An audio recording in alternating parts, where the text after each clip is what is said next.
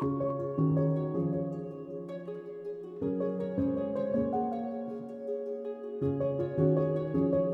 everybody, and thank you for tuning into the Saving Sophie podcast. I am here with my amazing little girl, Sophie. Say hi, Sophie. Hi. I'm really excited to introduce you to our guest on the show today. Her name is Dr. Anahid Jewett. She is my dear friend and colleague, my research partner in crime, and the woman who I have tasked with eradicating my daughter's brain tumor. No tall feat, I don't think, personally. Dr. Jewett seems to be heading down some pretty incredible paths. It's going to put us right in that direction. And we're really excited to take a deep, deep dive on what we're seeing, not just in medical cannabis research that she's doing for us and our CannaKids products that we're using on our patients, but also what natural killer cells and what their role is at large for cancer as we know it, its ability to fight cancer, and its ability to allow cancer to thrive when that system fails. To dig in a little bit about who Dr. Jewett is, because she truly is a modern-day Einstein. She has an endless list of credentials, many of which I'm going to attempt to spit out today. There's quite a few, so bear with me. First of all, she is the world's leading expert in the field of natural killer cell research and development. She is a professor and director of tumor immunology at the laboratory of UCLA. She is a professor in the section of oral biology in the division of oral biology and medicine at the UCLA School of Dentistry. Now, this does not mean she's a dentist. She actually, in fact, is not a dentist, but she has studied oral biology for over 30 years. It was this study and the study of oral cancers that led her to the discovery that natural killer cells have a true importance in cancers and the reason we have them in the first place and what actually keeps them from getting us, because what you may all not know is we have living cancer in our body every day of our lives. She is also a member of the Jane and Jerry Weintraub Center for Reconstructive Biotechnology and the Johnson's Comprehensive Cancer Center and the UCLA Tumor Immunology Subgroup. Long list of credentials. This woman has also been published to the top medical journals over 140 times. Now, if you can imagine, that is a lot of research papers, which means that's a lot of discoveries, which means she is very, very smart. So Sophie had to have a surgery last year on April 23rd, and it was through this that I ended up getting introduced to Dr. Jewett through a mutual friend of ours who is a nurse. She's an incredible oncology nurse. Nurse Kara, right? You know Nurse Kara, Sophie? Yeah. Big shout out to Nurse Kara Yes, no. Lunsford and Holly Blue, which is an amazing app that she uses for nurses. And she introduced Dr. Jewett and I remember that day like it was yesterday. I don't think I'll ever forget that day. No. Do you remember why I ended up talking to Nurse Kara? Because your water bottle fell out of your backpack. Do you remember that, Soph? I do a little bit, but not that much. Not that much. Well, I remember it because it was a very, very special moment. I do remember. Well, because we went into the school grounds and you were like, Mommy, I don't have my water anywhere. And we don't like the fountain water at the school, right? We have special alkalized water for this little one over here. Was it my mommy bottle, Ariel? It was Ariel. Yep, it was your Ariel bottle. So then Daddy runs the bottle to Mom, and I'm like, darting out to the front of the school to try and get Sophie her water. And Nurse Kara was standing there. She had broken her foot 6 weeks prior. It was her first day back at school. No. Do you remember? Did I she had a broke boot. my foot? No, Nurse Kara broke her foot. Hudson's mommy. How did she walk? Well, not very well. She did not walk very well at all. Someone had to carry Well, yeah, her? she had to take an Uber. So she was standing outside of the school because she couldn't drive because it was her right foot. And I had been desperately trying to find someone to do what's called PDX, or patient-derived xenograft, where you take live tissue from a cancer patient and you implant it into mice, and then you grow that tissue in the mice. You grow that cancer in the mice, and then you can do targeted therapy in the mice so that you don't have to do it on the humans, and it helps you figure out a better treatment protocol. And I was desperate because I had not found anyone that could confidently say they could grow Sophie's tumor because it's a grade 1. It's slow growing. And so I remember I texted Dr. Jewett. She was back to me in 10 minutes and said, come on over. And at 2:30 that afternoon, I was sitting in her office. Now, 23 is a big number for me, as you know, Dr. Jewett. So that was, kind of one of those ticks on the board. And it was in that moment that you agreed to help me with Sophie. Well, to start, I'm a professor and director of tumor immunology laboratory at UCLA. And I've been in the field for more than 25 years, maybe even 35 years, because if you count the amount of training that I had to go through, it takes a long time, to become who I am. Sure. So my passion has always been to cure cancer. And part of the reason is because, I watched my mom to go through. She didn't have cancer, but in her brain, in her mind, she had cancer. And that's enough to, to kill someone. Yeah. And so I think I was maybe 4 or 5 years old when I could see her suffer through this. And I wanted to figure out, what is this? What type of disease is it that it's causing so much pain? And would you say she was a hypochondriac? Oh, very much so. Yeah. And she still is. So one of the things that she would keep telling me that she was going to die. Next year is going to be the last year, her last year. And I kept telling her, no, you've survived last 10 years. You didn't die, so you're not going to die. How old were you when she first started telling you this? 4 or 5 years Wow. old. Oh my gosh. That's got to be tough. It was difficult. And that's basically actually firmed up my career. Yeah. Even though it was horrible, it was horrible. But, there were times that, I would not sleep at nights and try to understand what she was doing. Was she in pain, So, she left significant impression on me. And since then, I wanted to find out what the disease, how I can cure that disease and how I can learn about the disease. And I don't know. It was a curse and a blessing at the same time. And, I'd say for me it was a blessing. Knowing what I know today. Yeah. And so that's why I feel that, this is not even a career for me. This is a mission. Yeah. And I need to accomplish that mission before I leave this world. I need you to accomplish it too. As me and Sophie and Josh say, this is why we believe God gave us breath. And same with you. You're here to help end the suffering in millions and eventually billions and eventually trillions of people, because cancer is not something that's going to stop. It's quite on the rise, wouldn't you say? Oh, yes, definitely. I think the way we compromised our mucosa, our gut, our body in general, I think we are seeing the tip of the iceberg.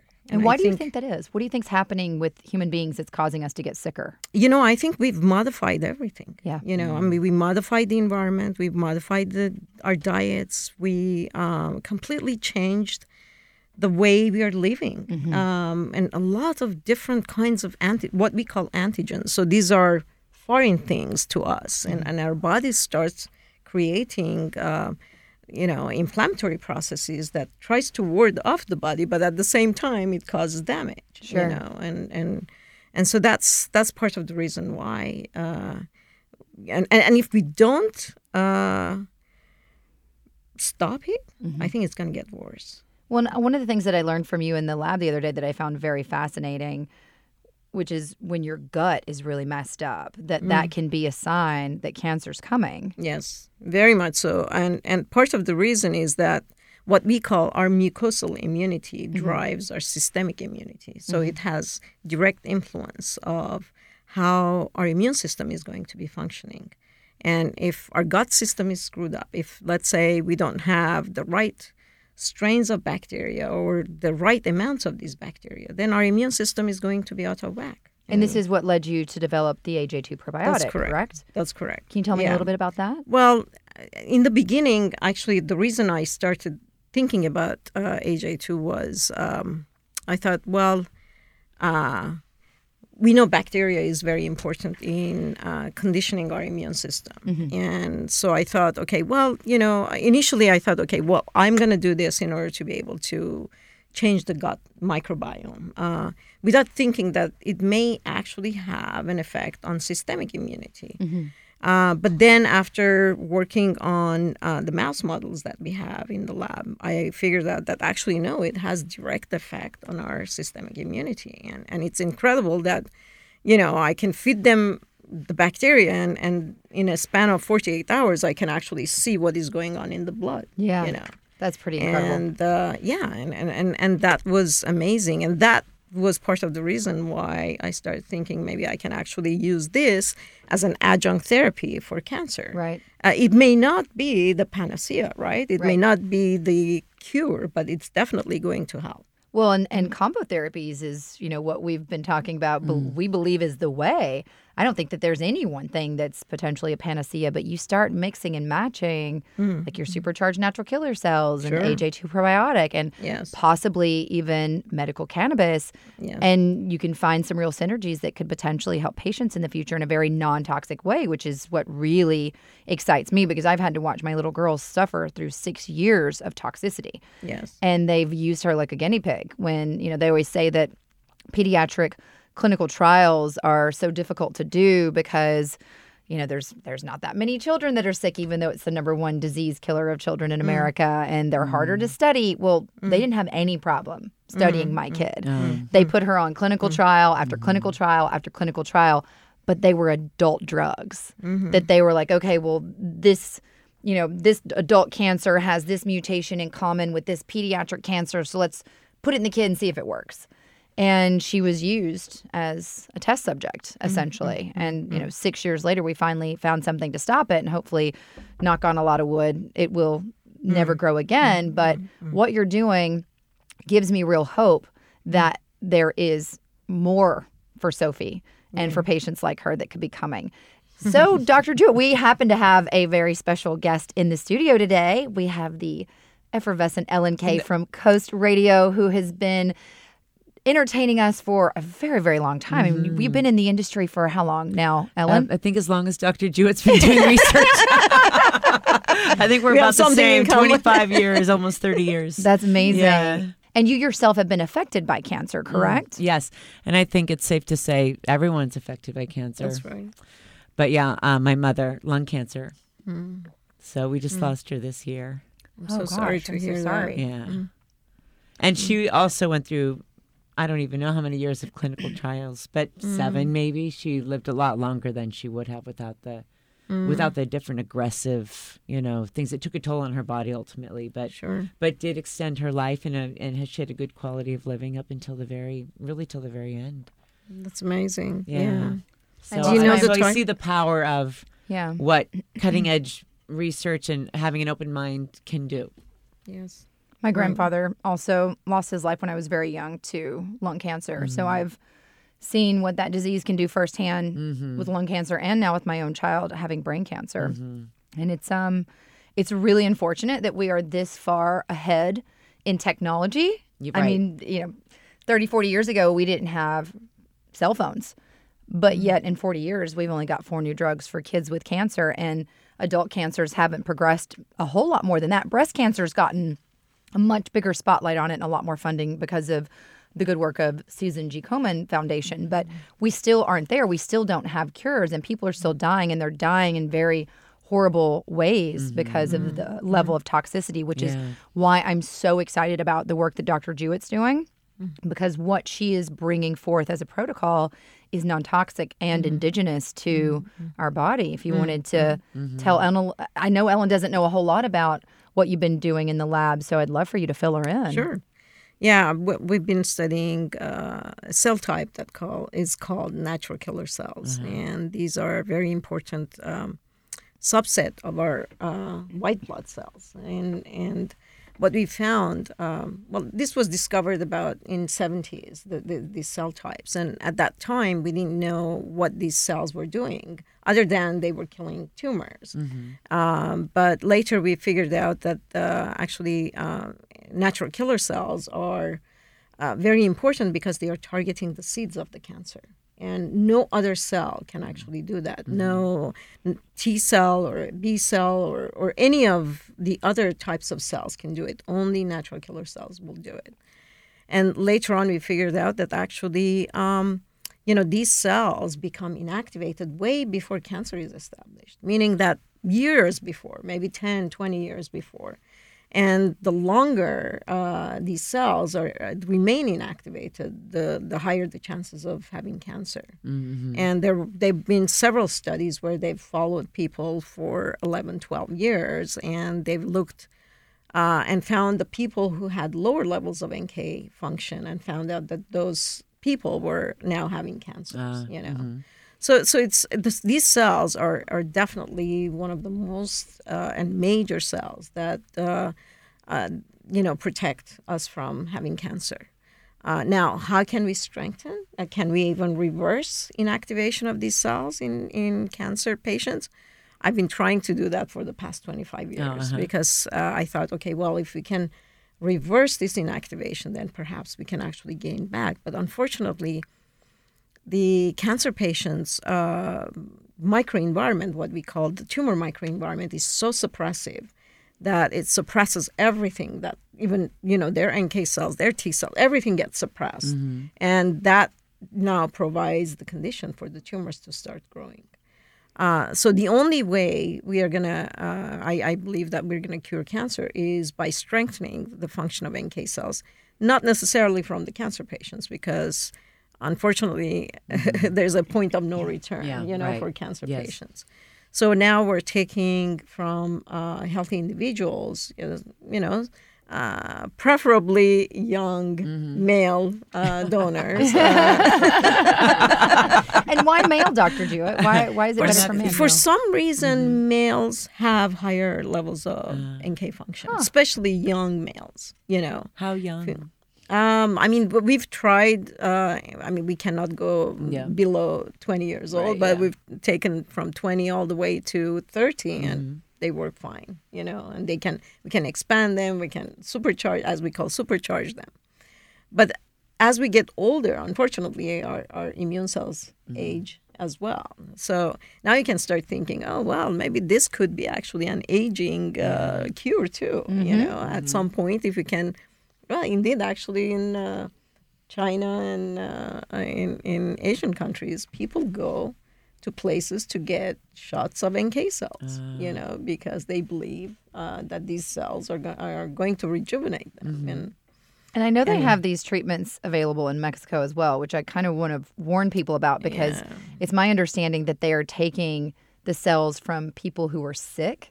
And they're extracting them from their body, spinning them, and then putting them back in and saying, there you go, there's your treatment. Can you explain why that doesn't work? I think they're doing it here, too. It's not just in Mexico. Yeah, probably.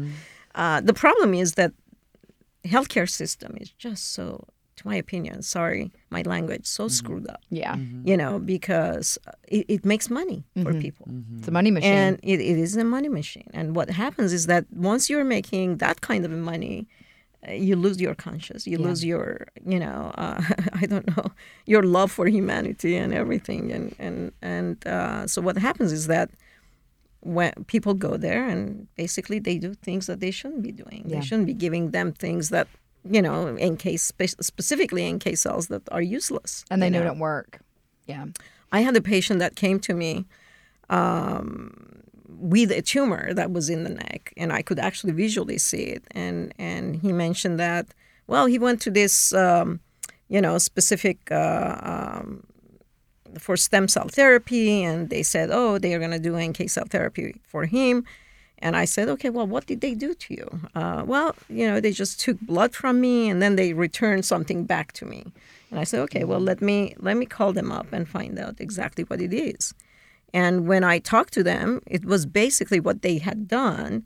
They had taken what we call peripheral blood mononuclear cells. So these are cells, the white blood cells. They didn't do anything. They just sorted them out, taken it out of the blood, and then re-injected. Practically nothing. I mean, and what they charged. Do you know what the cost was? I think about $20,000. $20,000, right? Wow. Yeah. I mean, we have CAR-T therapy that is costing patients upwards of $1 million. Well, and CAR-T one treatment, is, and the thing with CAR-T, what a lot of people probably don't know is it's not a cure. It's like what works 20 to 25% of the time for life extension. That's like gives you an extra 6 to 12 months But then what can happen to you? Maybe even less. And what does the treatment do to a person when they take it? Well, part of the problem is what we call cytokine storm, which basically they have to go hell and come back. Yeah. And if they can survive through that process, then maybe their tumor can shrink. And it's around $1.4 million for one per cycle. And then once you get it, right? Once you get it, then if you have, then it's going to fail. Your cancer is going to come back in 6 to 12 months, and then they'll give it to you again for another 1.4 million. Yeah. And then that next time it works even less for the extended time. Right. Yeah. Well, I mean, right now, once the tumor recurs after CAR-T therapy, unfortunately, that specific ligand is lost. So you cannot use the same kind of CAR-T. So you have to start thinking about an alternative, which will be very expensive to make. And as a consequence, now it's not going to be $1 million, but it's going to go higher up, the toxicity of these kinds of studies or treatments are just, I don't know. I mean, I personally would not want any of my loved ones to go through it, right. But you have human trials going on now, right, in Beijing, China. How are those going with the supercharged natural killer cells, and what are you seeing in patients there? Yeah, so we've done limited amount of clinical trials at this point because of the fact that somehow communications are problematic right now.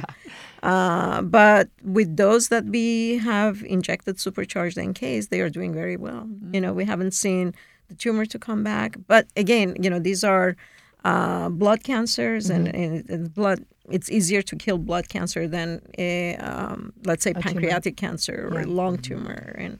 And so my hope is that eventually, we're going to do these kinds of trials here in U.S. where I am going to have, access to everything. I'm going to see the data. I'm going to see the patients. I'm not going to rely, on someone to tell me, oh, yeah, we did this and everything is fine, because, I mean, these kinds of treatments really require a lot of supervision, a lot of,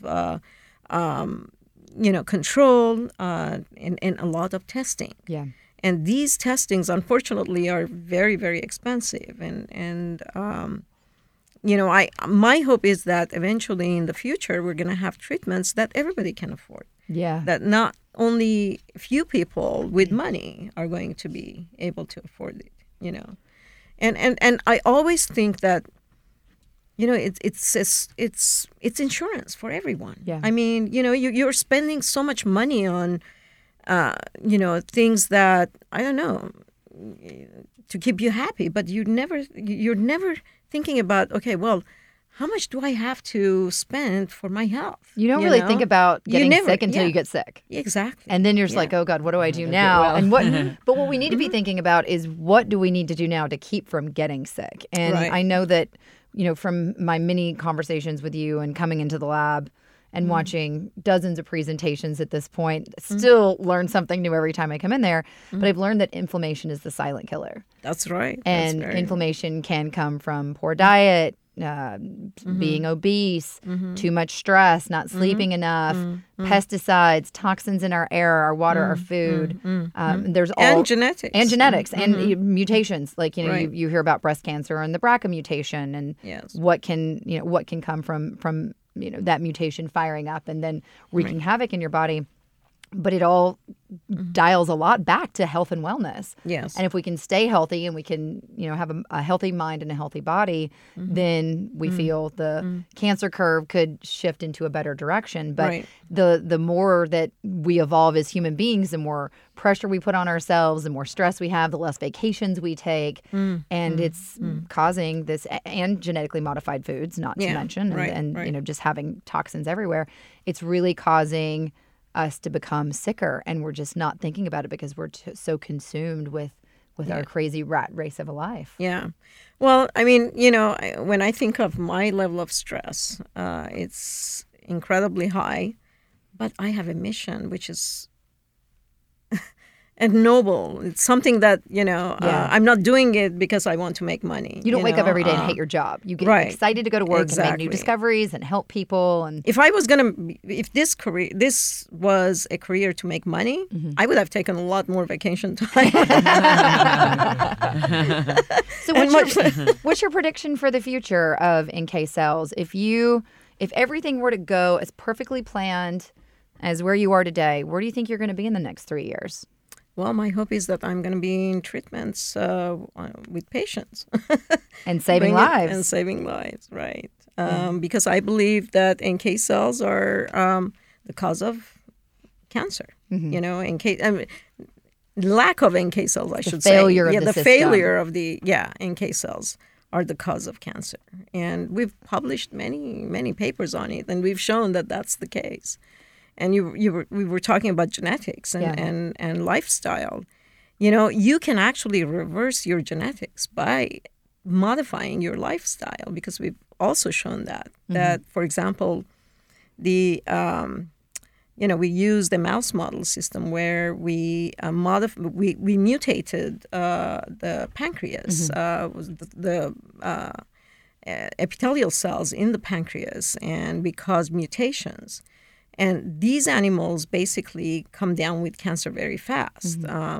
But we exacerbated the process by giving them high-fat calorie diet. Yeah. And so... Which is where the poor diet comes into play. Exactly. So if you have genetic predisposition, you know what you need to do. Stay away from all the risk factors, Exactly. Right. Well, one of the things the way that she's explained how this works to me is that we all have functioning NK cells. They're the main driver of our innate immune system. So if our NK cells are functioning the right way, we remain healthy. But we also have these living cancer cells in our body at all times.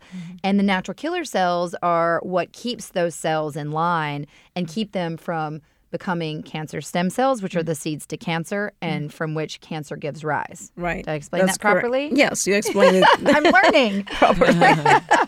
Well, I mean, to put it in a lay language, I would say that NK cells are the generals. The generals, yep. And they will tell everyone, well, this is how you have to function and what you have to do. And the minute NKs are gone, anarchy. Everybody does whatever they want. And that's basically what we see. So it's amazing. I mean, it's studying these cells and studying cancer. It has just given me so much, not only pleasure of understanding how life, how do we live and what kind of cells we have and how our cells are being modified on daily basis. But also, actually, I learned how to organize myself because they're, I can learn from these generals what to do, Absolutely. Well, Ellen, thank you so much for stopping in today. Thank you. So nice to meet you and see you again. Here. You've been wonderful in your support for everything that we're doing with Saving Sophie and the podcast and with Dr. Jewett, and we just can't thank you enough. We're here for you. Thank you very much. And many blessings to your family, and we're, again, very sorry for your loss. Oh, thank you. Well, we want to help any way we can, so Thank use you. us. We will. Thank you very much. So tell me, I know that you've started in the School of Dentistry, and that can be a little confusing for some because you're not actually a dentist, but you started in oral biology. And what was it when you were looking at oral biology that led you to your discovery in natural killer cells? Well, actually, before joining School of Dentistry, I was with School of Medicine at UCLA, and I did not only my PhD but also I did a fellowship afterwards in School of Medicine, and that's where I started working on NK cells. And the opportunity came to join School of Dentistry, and it was actually a good opportunity because at that time I wanted to work on a tumor model that was accessible and it was easier. And oral tumors, of course, it's in the oral cavity. You can see them. You can see them, yeah. Right. And that was part of the reason why I decided to join School of Dentistry. In addition to that, actually, I thought it was going to be significant opportunities in the field of, oral mucosa, because of the fact that, I thought medicine is becoming very saturated. People are, working in areas that, they are very important, but we are still not we don't understand the process. Everything starts from the oral cavity. If your mastication is not good, you're not going to be cutting the meat in the right way, and you may not digest that very well. So that's interesting. So it's the oral cavity is very important. The second factor why I chose to go to School of Dentistry is because as an immunologist, if I could learn how the immune system works in the context of so many bacteria and so many different antigens, then I would be able to understand the process. I would be able to understand the immune system. And so we have more than 1,000 different species of bacteria in our oral cavity. That's fascinating. So, it's absolutely fascinating to me to think of that. Yeah, and we have a balanced immune system in the oral cavity. So learning how this balance is established is extremely important. And that was part of the reason why I ended up in School of Dentistry. Can the oral cavity, can it get out of balance? Oh, of course. And what happens when it gets out of balance? Well, people end up having gingivitis. Gum disease and exactly. Gotcha. A slew of problems that people can have in their oral cavity, And sometimes I actually say that dentistry is one of the most toxic professions. Really? Because everything that they use in order to fill the teeth or or implant or do anything, it deals with toxic chemicals. Wow. So and therefore that was the reason why I actually started working on trying to remove toxicities of dental materials. And so I started working on NAC, and from there on, I started thinking, well, bleaching is becoming very common. Lots of people are doing bleaching now, and at some point, we're going to have the consequences of this. Right. And we're going to end up, who knows, an epidemic of oral cancers. And that's another big discovery you've made, right? And so we ended up, generating the buffering system for N-acetylcysteine, where now you can actually apply and remove all that toxicity. It's amazing. And so we just recently did the clinical trials, and it was very promising. And now we're thinking of bringing it to the public. It's amazing. But I'm here to talk about cancer. Yeah. So. So going back to cancer, we had my little nugget in here earlier today, co-hosting with all of her pizzazz and sassiness. It's amazing the intellectual capacity of Sophie. She's crazy, right? Yeah. I mean, that 7-year-old, everything that she's gone through, the amount of poison she's had pumped into her body. The child has been consuming high doses of medical cannabis since she was 9 months old, and she's 7. And she looks like there's absolutely nothing wrong with her. She's smart as a tack. She's got a head full of hair. She's gained 10 pounds in 6 months while she was on 4 chemotherapies. And she is my little walking miracle, which we now know is just simply science as far as what's going on with her. And just to kind of go back a little bit, you and I met because Sophie had this brain tumor surgery last year. Yes. I needed help. I needed somebody to do research for me. No one is doing research on this tumor because it's a grade 1, number 1. Yes. It's survivable, 90% survival rate, although it's an 85% recurrence rate. And we just had a little girl's tissue shipped to your lab, brain tumor tissue, fluid from the brain and blood. Yes. She's been on chemotherapy for 18 years since she was 8 months old, and she's still fighting this beast. But yet there's no trials done for it. So I have a real passion for children. I just always have. Yes. But then my own child gets sick, and that passion gets kicked up about 500 notches. And then that's how I found you. Yeah. We've been down quite the path over the last year and a half now. Right. It seems like I've known you my entire life at this point. But it was through Sophie that we met, and you were gracious enough to take her live tissue that I myself worked with pathology while Sophie was still on the table to pack up and rush to you at UCLA so it would stay alive and you could get it into the animals. Yeah.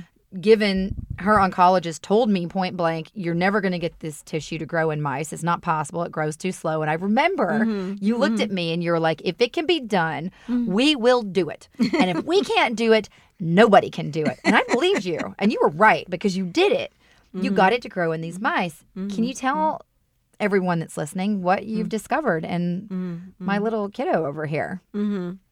Well, it's interesting because, first of all, when we started growing the tumor, it was amazing because the tumor grew overnight, which was absolutely mind-boggling to me how that was possible, because even the most aggressive tumors, it would take us maybe at least a week or 2 weeks to get them to start growing. But for Sophie, right away, these tumors started growing, and that was amazing. And at that time, actually, I took pictures and sent it to you. Yeah, I remember. And it was amazing to me because I had not had that kind of a success before. And then so we started growing these cells and freezing it. And we thought, okay, we're going to wait. We're going to be implanted in the sub-Q, which is basically under the skin of the animal, and then see how it's going to grow, whether we're going to get tumors. And was this the humanized mice that you first started with? There was the normal two mice? different, it was the humanized mice too. There was 2 strains that we used. One we call NSG, which is immunodeficient. Right. So, I mean, this is much simpler, microenvironment for the tumor to grow. And the other one was the humanized mice. And the humanized mice, just so everyone understands, have an immune system that mirrors that of human beings. They pump human blood. The blood-brain barrier is equivalent. So it's like having a tiny human model. That's right. And this is also something that you created and patented. Well, actually, correct? UCLA, we at UCLA. And collaborative effort. Collaborative effort, exactly. And the studies that I'm doing is specifically my own studies. Right. Where we are now, taking tumors, implanting them in the pancreas, implanting them in the brain, in the lungs, in different places, and then try to understand how tumors are interacting with the immune system, with the, mouse's humanized immune system. So just to tell you how we are humanizing these animals is, it's very interesting, because what we do is we take small tissues, the thymus and liver, and we implant them under the kidney capsule of these little animals. And then we inject them with CD34 positive, which we take from the bone marrow, and then we inject them through intravenously. And basically what happens after 8 weeks, now we have human blood running, in these mice. And then now we have basically a small model that we can study interactions between the immune cells and the tumor. And we've learned a lot about pancreatic cancer. We just published a paper on it. Oral cancer, we published another one. And now we have our first GBM injections this week. We exciting. Organized, with a few labs at UCLA, where they have expertise in injection of these tumors in the brain. So now we're getting their expertise and combining it with ours, and then trying to now not only implant the glioblastomas, the brain tumors, but also Sophie's tumors. Well, and just as a little tie back to that, Julian Marley is on our podcast, and it was Sophie and his daughter, Kaveri, whose fluid that we had gotten from her brain that helped to kind of navigate you to this point, correct? That's right. Yeah. So one of the things that I had learned, of course, we didn't have access to patients before Kaveri. But one of the things that we learned and published was the fact that in glioblastoma patients, one of the problems with it is that the cancer stem cells and the differentiated tumors, which are much more benign than cancer stem cells, they ping pong. They can actually be exchanged. If it's a differentiated tumor, it can go back to become a cancer stem cells. Oh. And usually when tumors get differentiated, they shut down the inflammatory process by the NK cells, and most likely by others, cell types too, like T cells. But what we saw with GBMs, that was completely different because they were, no matter what we were doing, they were increasing the pro-inflammatory cytokines. So there was very high levels of what we call interleukin-6 and interleukin-8. And these are very potent two cytokines and chemokines that will drive actually growth of the tumor. So when I received the brain fluid from Kavari, I wanted to look and see whether she had IL-6 and IL-8 because we had already shown that. And yes, exactly. That's what I saw, that she had very high levels of IL-6 and IL-8. And I don't have any doubt that tumor was being driven by these cytokines. Wow.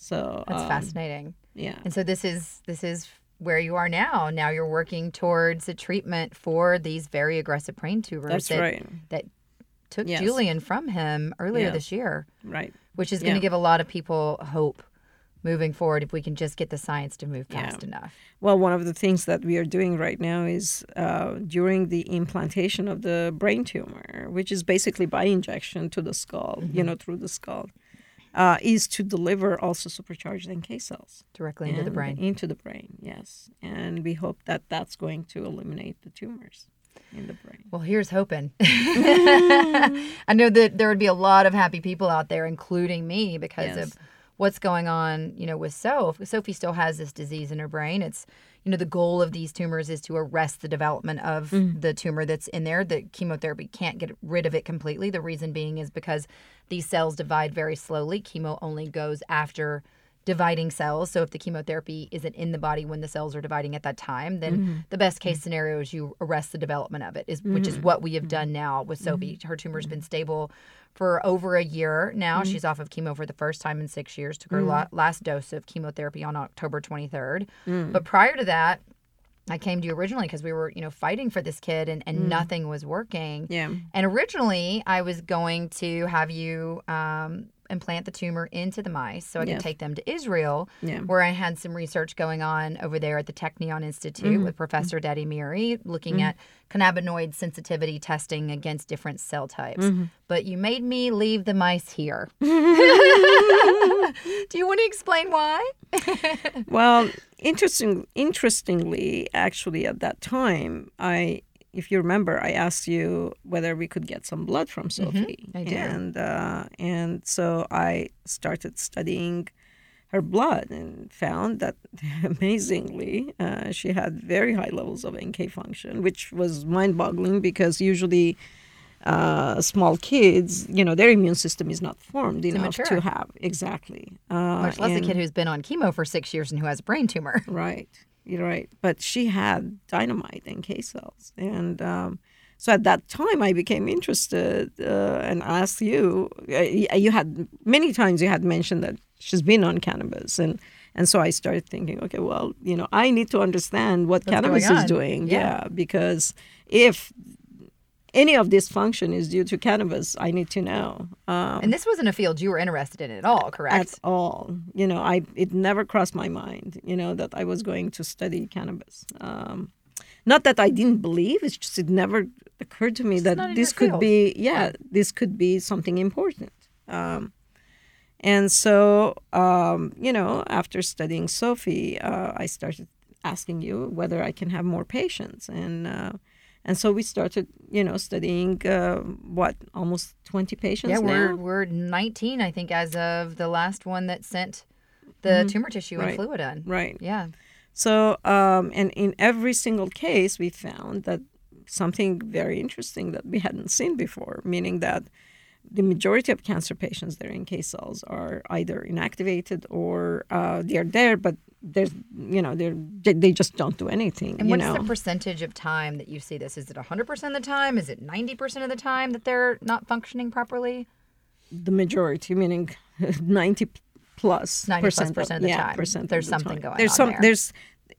We are even seeing, as I said, it before cancer is established. So this is a common mechanism. And recently, actually, I received 3 different type aggressive breast cancer cells from Europe, and they've made these cells. They genetically modified, and they did certain things in order to make them invasive and aggressive. And one of the things that we found was all three of these breast cancer cells were very susceptible to NK cells. So NKs were eliminating them. That's amazing. Yeah. So I mean, I don't have any doubt that if we can find the right treatment strategies with the NK cells, we are going to cure cancer. Thank you so much for joining us today on the Saving Sophie podcast. What an incredible, incredible interview with Dr. Jewett and Ellen Kay. These women both are such inspirations, and I really do believe Dr. Jewett is going to bring some real answers to patients who are so desperately in need. And with that being said, just a reminder, we really, really need to raise a lot of money for this research.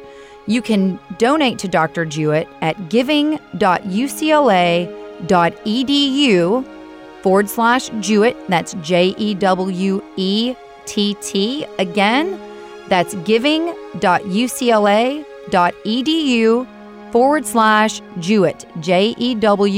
JEWETT. There's so many of us that are touched by cancer, me included. And if you haven't been touched by it yet, chances are some point in your lifetime you will be. It is so crucial that we make this research move as fast as possible.